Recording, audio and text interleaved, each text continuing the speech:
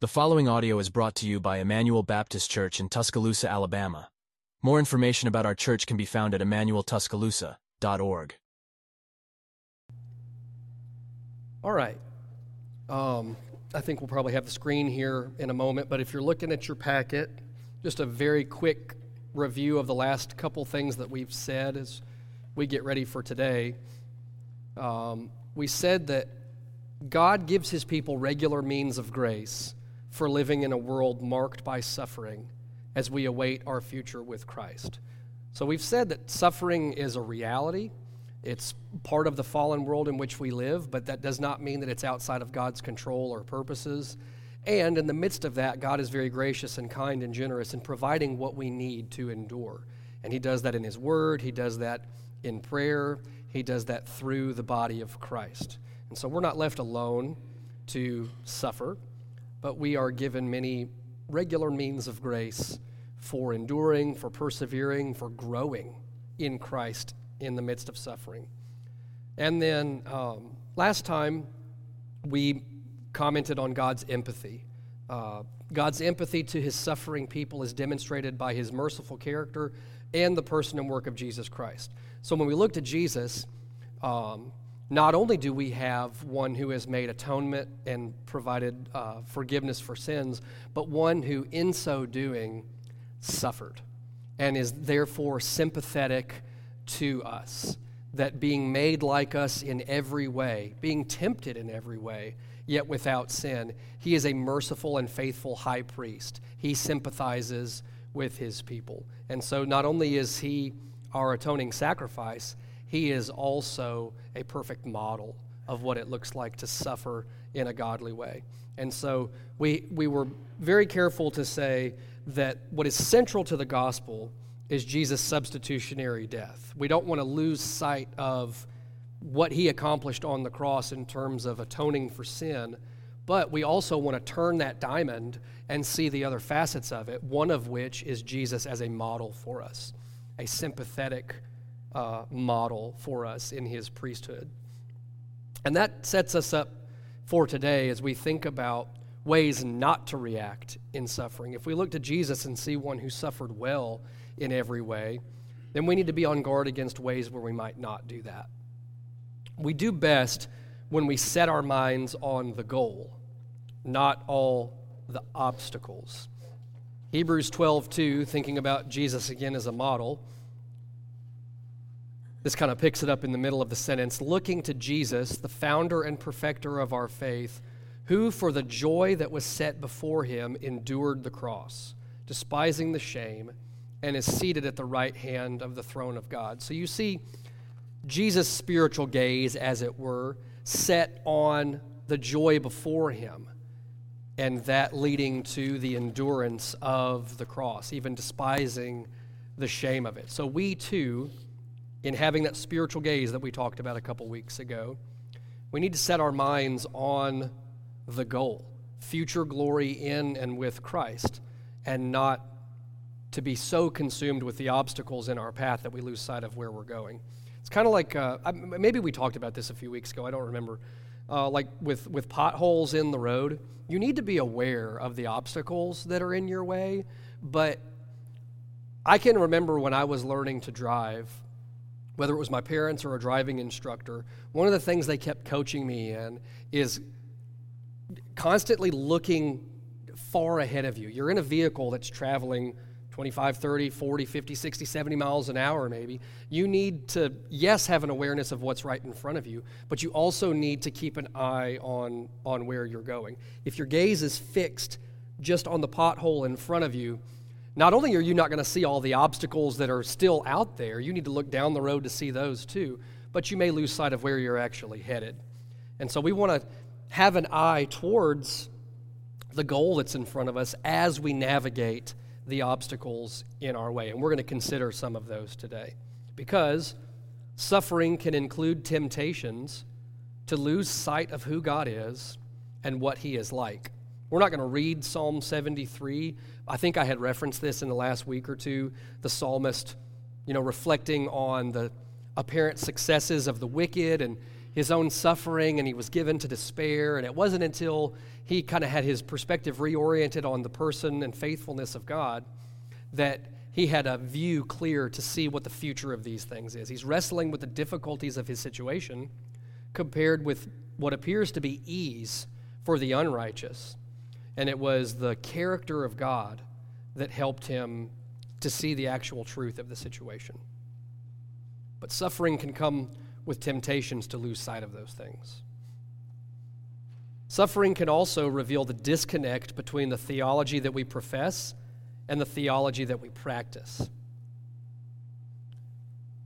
I would say in moments where maybe I'm not very keenly aware, or maybe just it's a especially gracious time and kind time of the Lord to me where I'm not going through very painful trials, you can get to the place, I think, where you're very confident in what you believe about the Lord, and you could I could wax eloquently on the sovereignty of God and the gospel, maybe even say true things about suffering, but what you actually believe, your theology and practice, is going to come out as you are tried and tested. That's what's driving our hopes and our fears and our actions.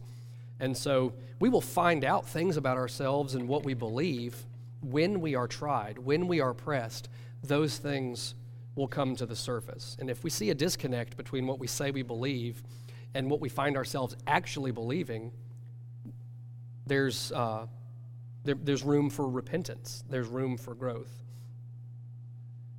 And the potential for responding to suffering in a sinful or unbiblical way calls for watchfulness in the midst of spiritual warfare. 1 Peter 5:8, Peter says, "Be sober-minded, be watchful. Your adversary, the devil, prowls around like a roaring lion, seeking someone to devour." So if that's the spiritual reality that we're living in, an enemy who would seek to devour us, then watchfulness is one key way in which we need to be attentive to that, attentive to watchfulness. Maybe that's a little redundant. But one way to be watchful is to be aware of ways in which we might sin, in which we're suffering. We will be tempted. I think the enemy knows areas in which we are weak and will target areas of weakness. So one of the things in being spiritually watchful is knowing where your fence is low, knowing what your tendencies are, knowing where you are prone to sin, and being watchful of yourself in the midst of spiritual warfare. So we need to be aware of ways in which we might sin in our suffering and therefore be prayerful and careful to guard against them. That doesn't mean that this is our own strength at work. This is the power and the help of God.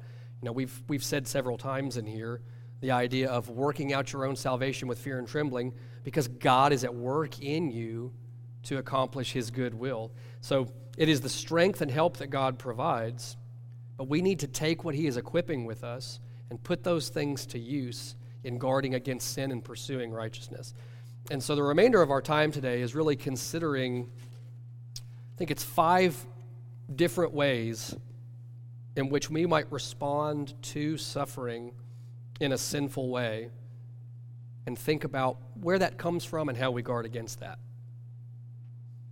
So one potential unbiblical response is what we might call practical atheism, living as if God didn't exist.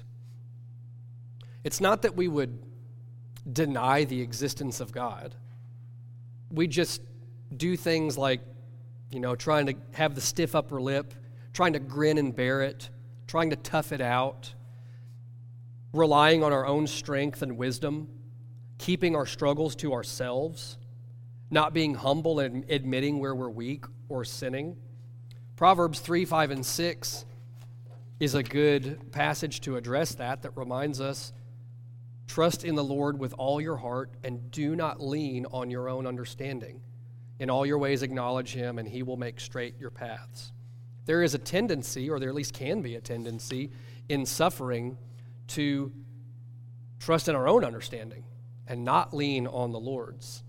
And while we wouldn't say, presently I don't believe in God, our actions would indicate we are living as if His grace and His power is not sufficient for us. So living as if God doesn't exist is what we might call practical atheism. Again, that's the idea of a disparity between the theology that you profess and the theology that you practice. You can say you're trusting in the Lord all day long, but if you're living as if you don't, what use is that? We must battle, then, self-reliance by pursuing humility. We saw in Jesus in Philippians 2 the humility of the Lord, and we're told in many places in Scripture about the importance of forsaking pride, pursuing humility and meekness. 1 Peter 5, 6, and 7. Humble yourselves, therefore, under the mighty hand of God, so that at the proper time He may exalt you, casting all your anxieties on Him because He cares for you. And Galatians 6:2 reminds us that this is not a solo act. Bear one another's burdens and so fulfill the law of Christ. I got to confess to y'all, even this morning, I was guilty of this kind of attitude. You could probably hear it in my voice. I'm kind of nasally. I've been sick and getting over a cold. I think all of us at the office have, more or less. And Jeremy has had it really bad lately, and he's struggling with his voice. He's all medicated up, and he's concerned about preaching and baptizing today. And I told him, you got this. And that sounds harmless, but in thinking about it, none of us got this. There is that underlying attitude of tough it out. You'll be all right. You can get through it. If we were 100% perfectly healthy, that would not be true. And it's especially untrue on a day like today where we're more aware of our weakness. And so I see this even in my own life, even today, that tendency towards work it out, toughen up, stiff upper lip, you got this, and that is untrue. So we need to be people constantly aware of our cares and anxieties, bringing them to the Lord in prayer, humbly, sharing those things with other people. People can't help us bear our burdens if they don't know what they are to bear. So it takes honesty and humility in battling this tendency towards self-reliance. And since we can't refine our own faith, we should remind ourselves how little we have control over our lives and trust in God's promise that He is working for our good as we live and act with the strength that He provides. So Philippians 2, 12 and 13, that's coming on the heels of the passage about Christ's humility. Therefore, my beloved, as you have always obeyed, so now, not only as in my presence, but much more in my absence, work out your own salvation with fear and trembling, for it is God who works in you, both to will and to work for His good pleasure. And then in 1 Peter 4:19, therefore let those who suffer according to God's will entrust their souls to a faithful Creator while doing good. So we want to be careful not to become complacent or fatalistic on the one hand, as if we have no responsibility in our Christian walk, especially as we think about repentance of sin and pursuing righteousness even in the midst of suffering. You can err by saying, well, if it's God who works in me both to will and to do for His good pleasure, then I guess I just kind of sit here and I'm just kind of a backseat passenger and the Lord's getting me to the destination and I'm just, my life's on cruise control. We don't want to become complacent or fatalistic on the one hand. The opposite end of that is trying to take the reins and assume that the strength and the energy and the will is ours to produce change, to grow in Christ. So there is neither independence nor complacency that fits with what we're talking about today. And I think Peter captures that well in 1 Peter 4:19. He says, entrust your souls to a faithful Creator while doing good. Before we move on from practical atheism, any thoughts or questions, experiences, observations on the tendency to live as if God were not there?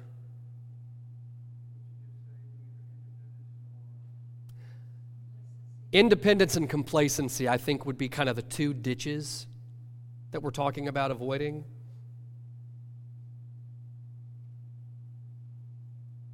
One is living as if I don't need God. I've got it all together. The other is living as if I actually have no responsibility before God with what He has given to me.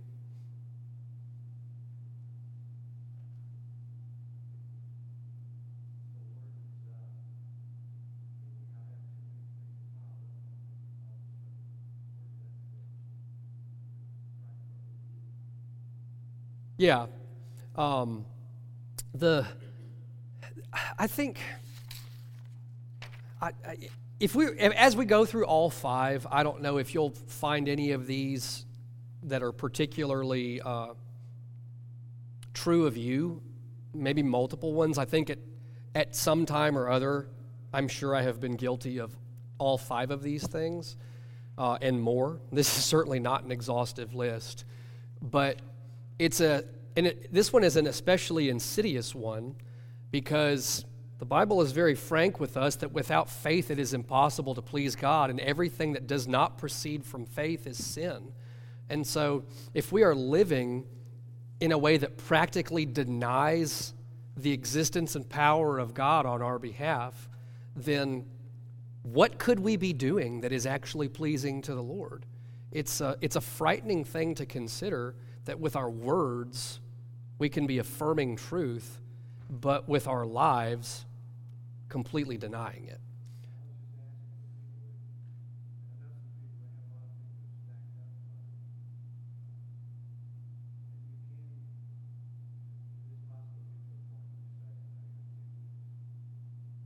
Yeah, no, and that's not to say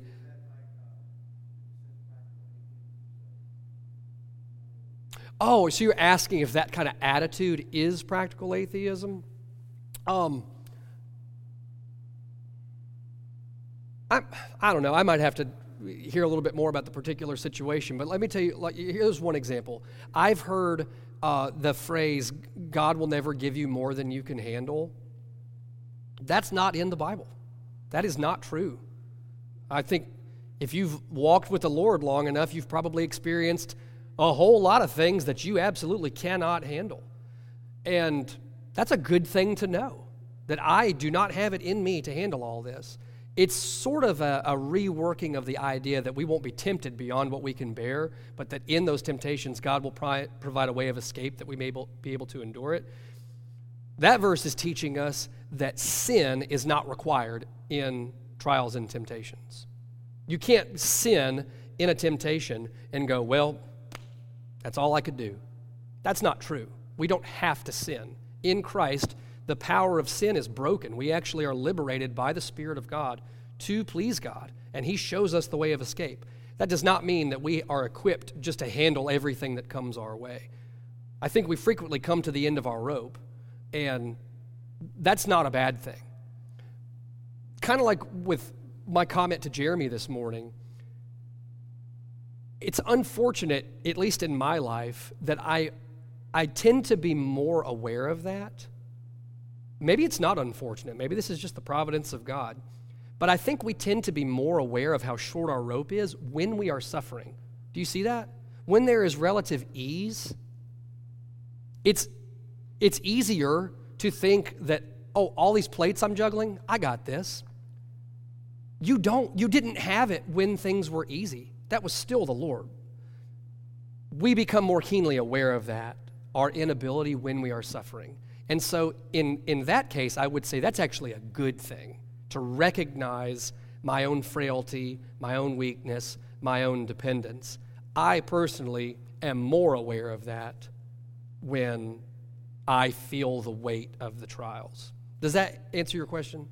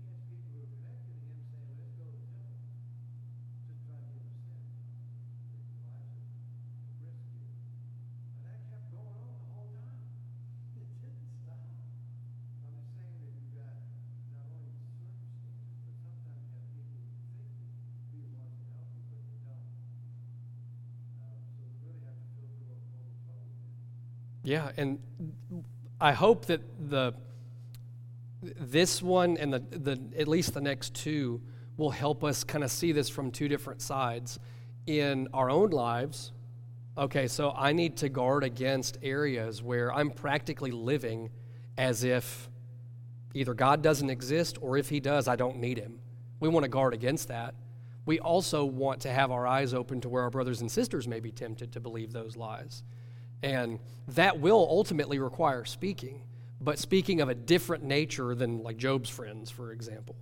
So this is a mirror, first of all, but then it's also meant to be an aid for others, so that both the words that we're hearing and the words that we're saying are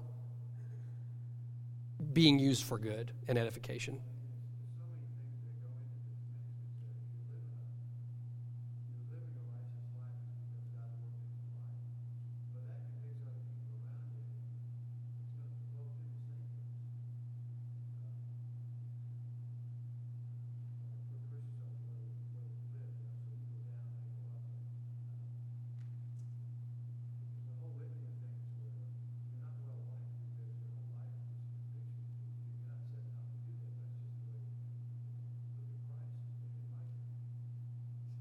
Yeah. So I mean that sort of just makes as well. It's like there's so many constellations of issues and things like that. I'm just thinking in terms of the enemy wants to use that out of Scripture away from Christ, and sometimes so subtle that we can't see it. Apart from God's word, is what you're saying. We can't. Yeah. Yes, ma'am. Just hang in there.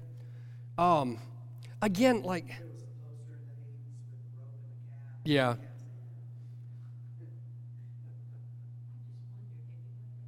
I'm sure I've said it. That was basically what I told Jeremy today, was just hang in there.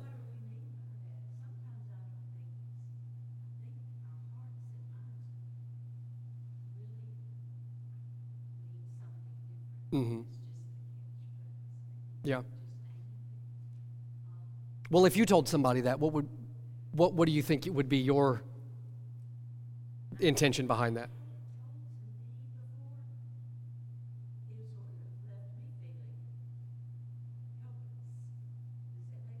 Mm-hmm.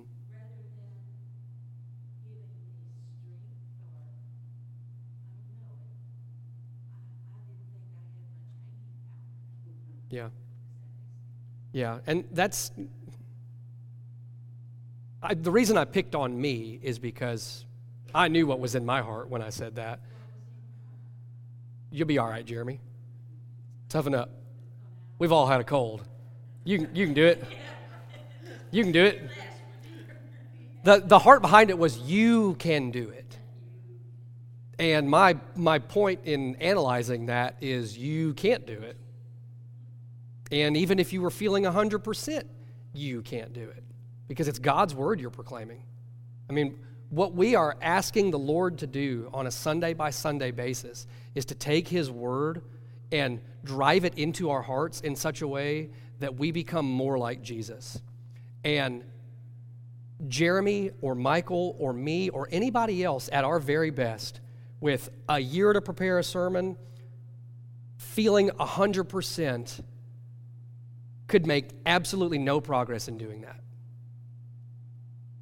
I'm more aware of my inability to do that when I feel like I do today. But hang in there is bad advice when you actually feel the strength in your hands to hang in there. You know what I mean? Because Jesus says, no one is able to snatch them out of my hand. We're being held. We're being kept. We're not doing the keeping. Any keeping that we are doing is the keeping power of God empowering that in us. Now, that's not to say that anytime, we might hear or say one of those things that may be innocuous, that we have to go, wait a second, time out, heresy alert.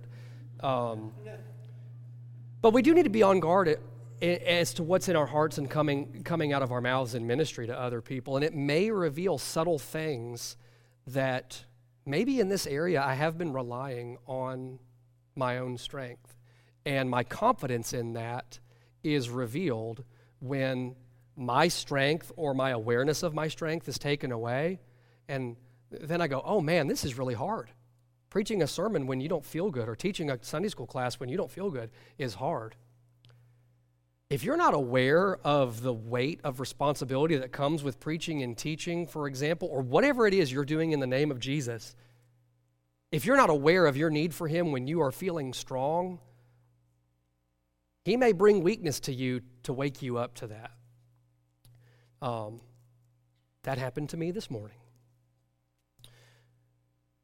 Unbiblical response number 2, running to false gods.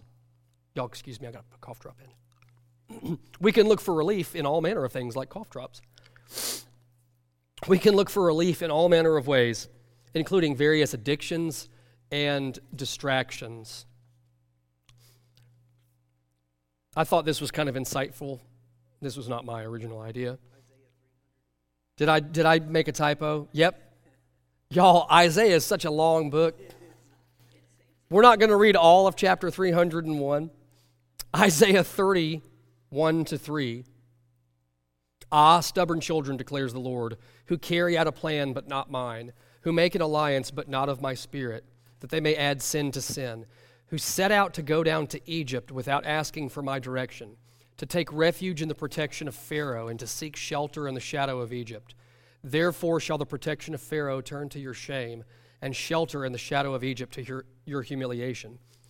There you see God's people, and this is not the first time in the Old Testament, with that tendency to kind of look back over their shoulders to Egypt and think, we had it better there. And how different are we when facing trials, temptations, when we look to worldly things for comfort and for relief? It could be like actual addictions, drugs, alcohol, sex. It could be abandoning relationships. It was better when I didn't have all these Christians looking at my life and wanting me to follow Jesus. So neglecting the body of Christ could be in shopping, it could be in food, it could be in workaholism. There's any number of things that we might retreat into looking for relief. We might look for comfort from a false god so that we don't have to deal with the true God about our suffering, about our sin. So the Israelites were looking to Egypt again rather than to the Lord. And there may be any number of Egypts that we're looking over our shoulder at for relief and for help. And ultimately we'll find that those things don't satisfy.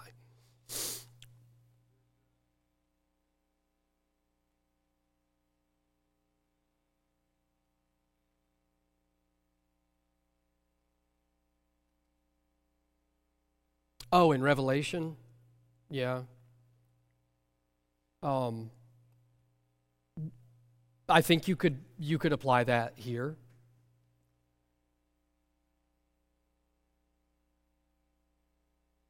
Yeah. Say that again, Timothy.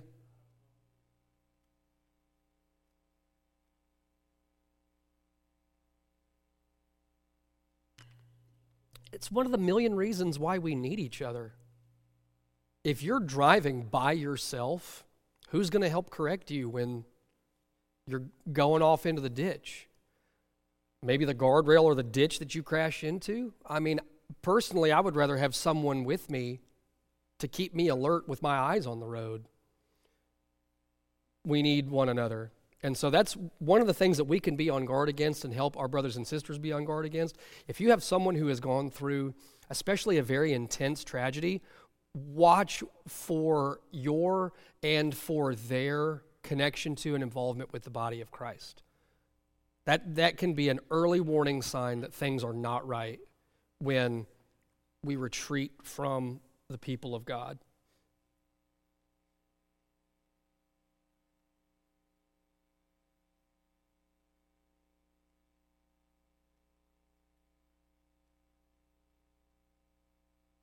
Mm-hmm.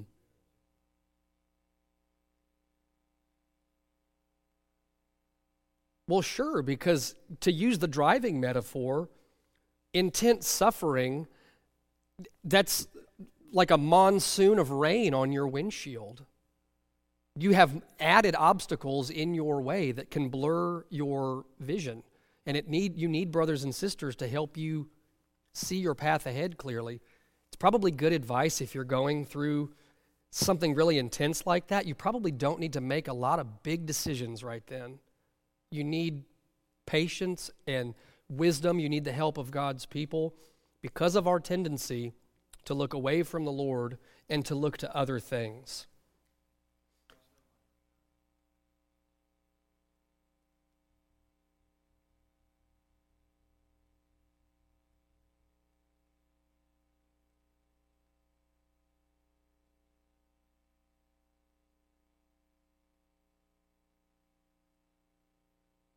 Yeah.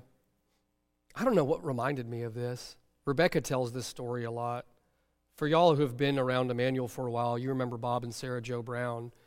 And after Sarah Jo died, Bob was at church on Sunday. I think we were observing the Lord's Supper that day. He was a deacon, and he was there serving the church. And we both remember that, of thinking how easy it would have been having your spouse just pass away to, I'm not feeling it today. I think I'm going to stay home. And that we remember that, not only that he was there, but that he came and served us. And so our need for one another is perhaps intensified when there are trials and suffering. And so an early warning sign might be a person's withdrawal. Okay, number 3, try to pick up the pace here. Thinking we deserve better. How American is that? We can be tempted to a prosperity gospel mindset that thinks we've made a deal with God, that if we follow him, he'll reward us with comfort. So you can look at your suffering and go, well, this isn't what I signed up for. I signed up for the joy and the happiness gospel. I signed up for the treasure on earth and in heaven gospel. I signed up for the Jesus healing the blind and sick gospel. This isn't what I signed up for. So we can think that we deserve better. And that may be evident if our response to suffering is despairing. When we despair, wondering if our faith is deficient or that we are not good enough. So if the prosperity gospel is telling you, well, if you just have enough faith, then things will work out well for you. You'll be healthy, wealthy, and wise. Then you look at your life and maybe you're not feeling particularly healthy, wealthy, and wise. Then you can despair going, well, I guess my faith isn't good enough. My faith isn't strong enough. My faith isn't big enough. And what you have done then is made your faith in yourself. And that's not faith in the Lord. My faith isn't big enough. My faith isn't strong enough. That's making us the object of our faith. 1 Peter 4, 12 and 13. Where are you? There we go. Thank you, Tommy. Beloved, do not be surprised at the fiery trial when it comes upon you to test you, as though something strange were happening to you. Inevitably, when things happen to me, it's like I need to hear this verse every day. I'm like, something strange is happening to me, Lord. I don't feel good today. I don't feel like I have it all together. My kids aren't listening to me. I was short with my wife. What's happening to me? Don't be surprised as if something strange were happening to you, but rejoice insofar as you share Christ's sufferings, that you may also rejoice and be glad when his glory is revealed. So whether it's suffering for following Christ or any number of other trials and sufferings, James says there are trials of various kinds, we can think that we deserve better, and we can be surprised when those things happen to us as if we're not told to be prepared for them. If suffering is the reality, we can end up angry at God if our practical theology is one of ease and prosperity in this life. That what we might call an over-realized eschatology. What we want in the present is actually what we're promised in the future. And if you want to claim all of those promises now, your eschatology is over-realized, and you will end up despairing and angry at God, and you will shipwreck your faith because you will have made it about you. And so those are things that we can also be on guard against. Where you see somebody angry at God, where you see yourself angry at God, it may be revealing a heart that thinks, well, I deserve better. I'm a good person. I believe in Jesus. This shouldn't be happening to me. It could also lead to legalism. I think this was shared in Camille's testimony when we had our member meeting recently. She was under prosperity teaching, and in the aftermath of that, she found herself doing all sorts of works to try to clear her conscience and feel like her faith was up to snuff. And you will never get out of that hole. She kept digging, and the hole just kept getting deeper. And she ended up in a place of great despair. And it was a result of teaching that was telling her, if you just are good enough and are generous enough and work hard enough and your faith is big enough, then things will be fine for you. And things were not fine for her. In fact, her awareness of them getting worse is what was growing. And it ended up leaving her confused and angry. And praise the Lord that he's brought her to the place she is now.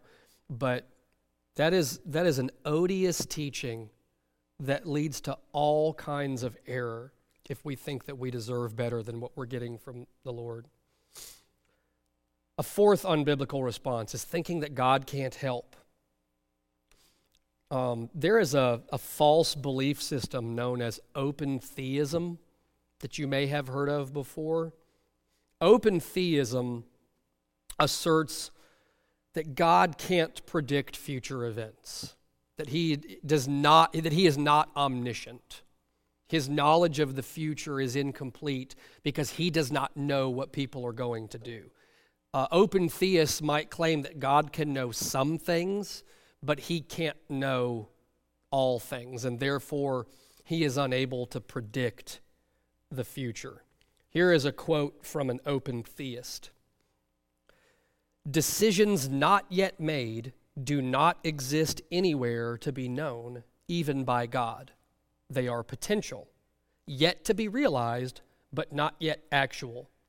God can predict a great deal of what we will choose to do, but not all of it, because some of it remains hidden in the mystery of human freedom.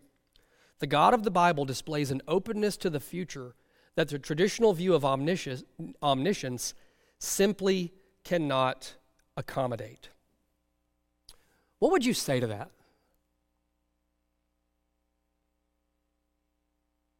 Okay. Go with that.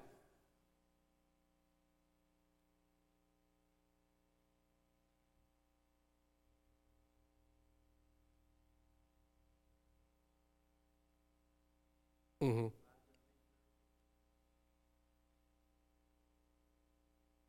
Yeah. Jesus can tell you what would have happened if something else had happened. I thought about, from having been in Samuel for so long, David fleeing to the city and asking if the people were going to deliver him, and God was like, yeah, they're going to deliver you up. And so he gets out of there, right? So we have specific examples from the Bible that is just untrue. I've got a couple verses. I mean, the list of things that we could have said are extensive, but the person made the quote that the God of the Bible does not have complete knowledge.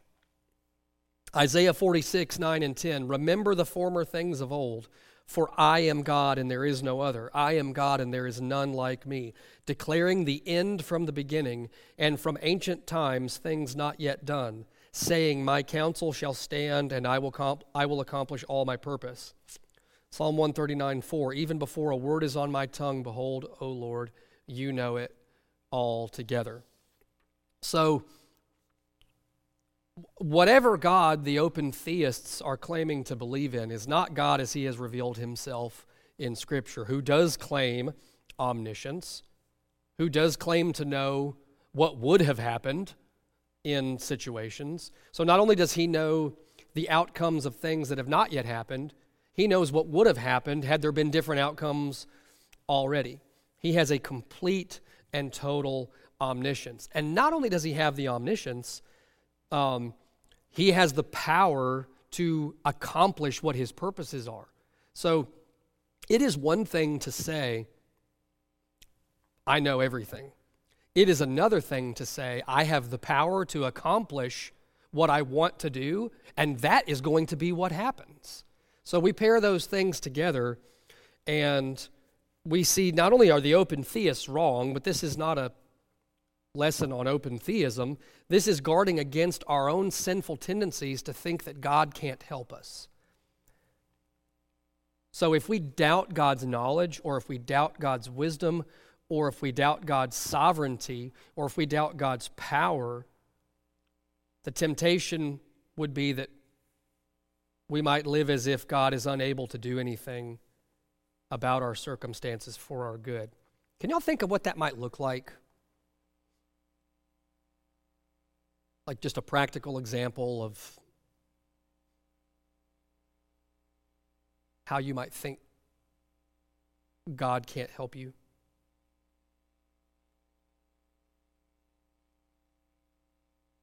Okay. Oh, so taking on debt as a reflection of your lack of trust in the Lord to provide for you? Okay.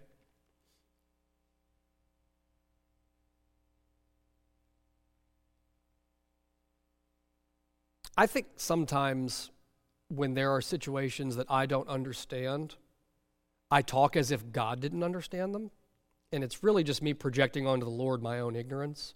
I might say things like, I just have no idea what's going on. And really, I think what's in my heart is, God, do you have any idea what's going on?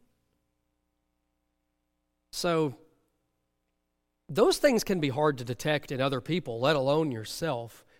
But I know in my own life the temptation to think that my own confusion or uncertainty about a situation reflects God's uncertainty or confusion about the situation. So we need to guard against the sinful tendency to think that God can't help. How do we do that? Well, we have to be anchored in the Word of God, which promises us, I am God and there is none like me, declaring the end from the beginning and from ancient times, things not yet done. My counsel shall stand and I will accomplish all my purpose. Sometimes I read Isaiah 46:10 as if it weren't good news. Because when God starts accomplishing his purpose in my life and the pain comes, I'm like,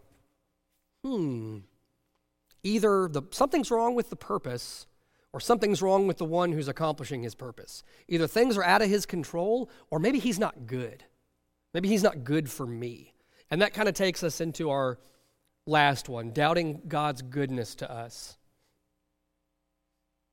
We may find that we wrestle with guilt, wondering if instead of acting for our good, God is punishing us for something that we have done wrong. if you find yourself or you hear a brother or sister going the route of God is punishing me, we need to go to Romans 8:1 and remember that there is therefore now no condemnation for those who are in Christ. That Romans 8:1 is one of the central passages to this entire block on suffering. Because the lens that we look at our suffering through has got to be a biblical one. If we don't think that our guilt has been taken away by Christ, then it's very easy to see suffering as punishment, that God is taking out his wrath on us. But there is therefore now no condemnation for those who are in Christ. The point of Jeremy's sermon today from Isaiah 52 and 53 is Jesus' atonement for the guilt of our sin. There is no more wrath to absorb. There is no more guilt to punish. If we are in Christ, those things are taken away. So our suffering is not an expression of God's wrath towards us. That has been taken away. Hebrews 12, 5 through 8 reminds us of these things that come to us as a reflection not of God's wrath, but of his love. Have you forgotten the exhortation that addresses you as sons? My son, do not regard lightly the discipline of the Lord, nor be weary when reproved by him. For the Lord disciplines the one he loves, and chastises every son whom he receives. It is for discipline that you have to endure. God is treating you as sons.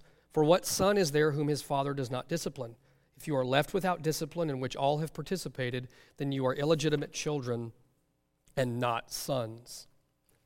So, an antidote in doubting God's goodness to us and dealing with feelings of guilt that come is preaching the gospel to ourselves every day, sitting under the ministry of the gospel, especially when we are in trials and we're tempted to think that we're being punished or that we're somehow under the wrath of God. That is maybe more serious than we would be initially thinking it is, because what it's saying is Jesus died for my sins, or maybe some of them, but I need to add to that. I've got some guilt to bear. I've got some wrath to bear. Apparently, Jesus didn't pay it all. Only some to him I owe. I got to contribute some payment to this. So it's really a very anti-gospel posture wrapped in maybe false humility. Kind of the woe is me attitude, feeling guilty.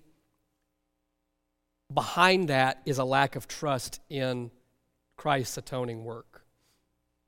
We may also resign ourselves to God's plan reluctantly. Think about Jonah.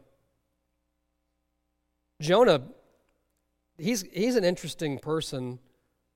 You know, we all know the story. He runs away from the Lord and he ends up swallowed by a great fish and spit out on the land, and he's testifying to the enemies of God.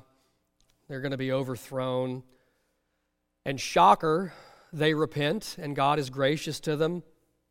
And Jonah, who had just been shown great mercy and kindness and grace, goes, I knew you were going to do that. It's just like you, God. It's just like you to be full of steadfast love and merciful. And he sulks over the mercy of God. I wonder if we can go through the motions of the Christian life with hearts that are likewise reluctant and resentful. That, yeah, I'm getting along. Just, this is what God has for me, so here we are. This is how God is. We need to guard against the attitude that is resentful of God for what he brings to us. Because somewhere in there is doubting the character of God, doubting the goodness of God. We've said this before, but just to repeat real quickly, God uses the local church to help us see our situation more clearly, to look for areas of sin that need to be confessed and repented, and to be encouraged in our pursuit of the Lord in the midst of trials. So, listen to our call to confession today. That's kind of the angle in God's providence that we're taking in our scriptural call to confession today. The sin of rejecting godly advice and counsel, not listening to correction. And the church is a primary means of the Lord in providing that kind of correction, which is one reason, again, to repeat what we said a little bit ago, that withdrawal from the body of Christ is an early red flag. And lastly, we should test ourselves by asking if we really want to be made like Christ by the means that God intends. 2 Corinthians 13:5, examine yourselves to see whether you are in the faith. Test yourselves, or do you not realize this about yourselves, that Jesus Christ is in you, unless indeed you fail to meet the test. I want to be careful here as we close and not say that simply having questions and struggling when we are facing trials just automatically means, okay, well, you're not a Christian, clearly. That's not what we're saying. It's what we're doing with those things. As we are aware of them, as our brothers and sisters around us help us see those things, what is it we're doing with them? Is our desire to put those things away and to pursue righteousness, not despite suffering, but even by means of it as God brings that to us? Or is it revealing a heart that really wants the benefits of following Christ for all eternity now? And if that's not the deal that God has made with me, then I'm out. We want to ask serious questions about ourselves, about our hearts. We want to help brothers and sisters around us ask those same questions. And where the Lord brings sin to our attention, we want to take it seriously. But we also want to take the gospel equally as seriously. That I can cling to with confidence, there is therefore now no condemnation for those who are in Christ Jesus. And so constantly bringing ourselves back to the gospel. What you don't want to do is to identify areas in your life or help a brother or sister identify areas in their life where they might be sinning in this way or you might be sinning in this way, and then bring them at not the gospel as the solution to it. Oh, okay, so you think that you deserve better? Well, you don't.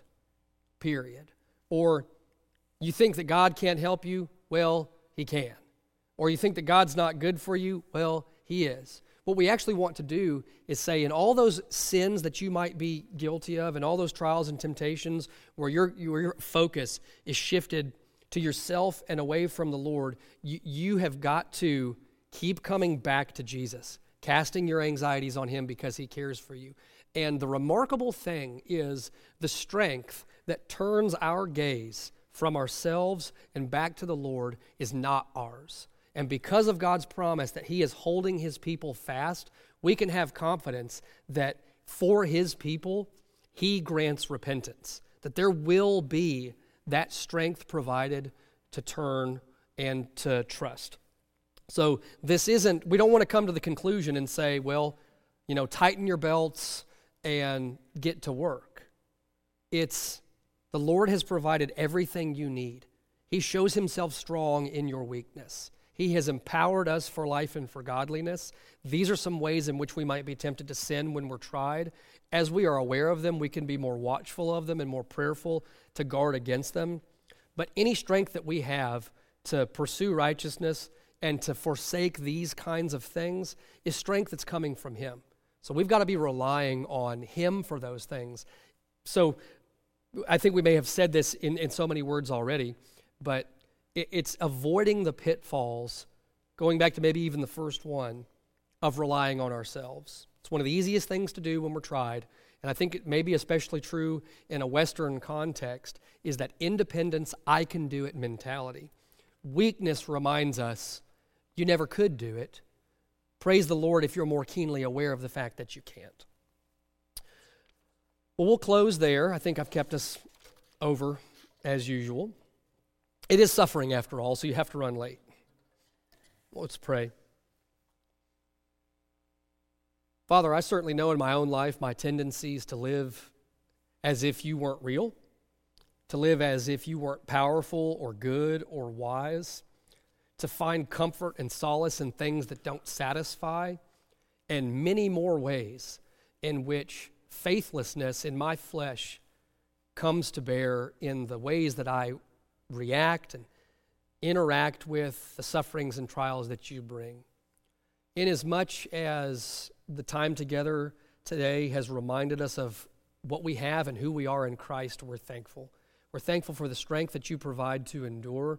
We pray for a spirit of watchfulness to abound in our lives, not only for our own sake, but for our brothers and sisters. Help us to watch out for one another and bear one another's burdens, and so fulfill the law of Christ. We claim to love you only because you have first loved us and with the strength that you provide. We pray these things in Jesus' name. Amen. Thanks for listening. If you live in the Tuscaloosa area and are looking for a church, we'd love for you to visit. Our service times are Sunday mornings at 10:30 and Wednesday nights at 6:15.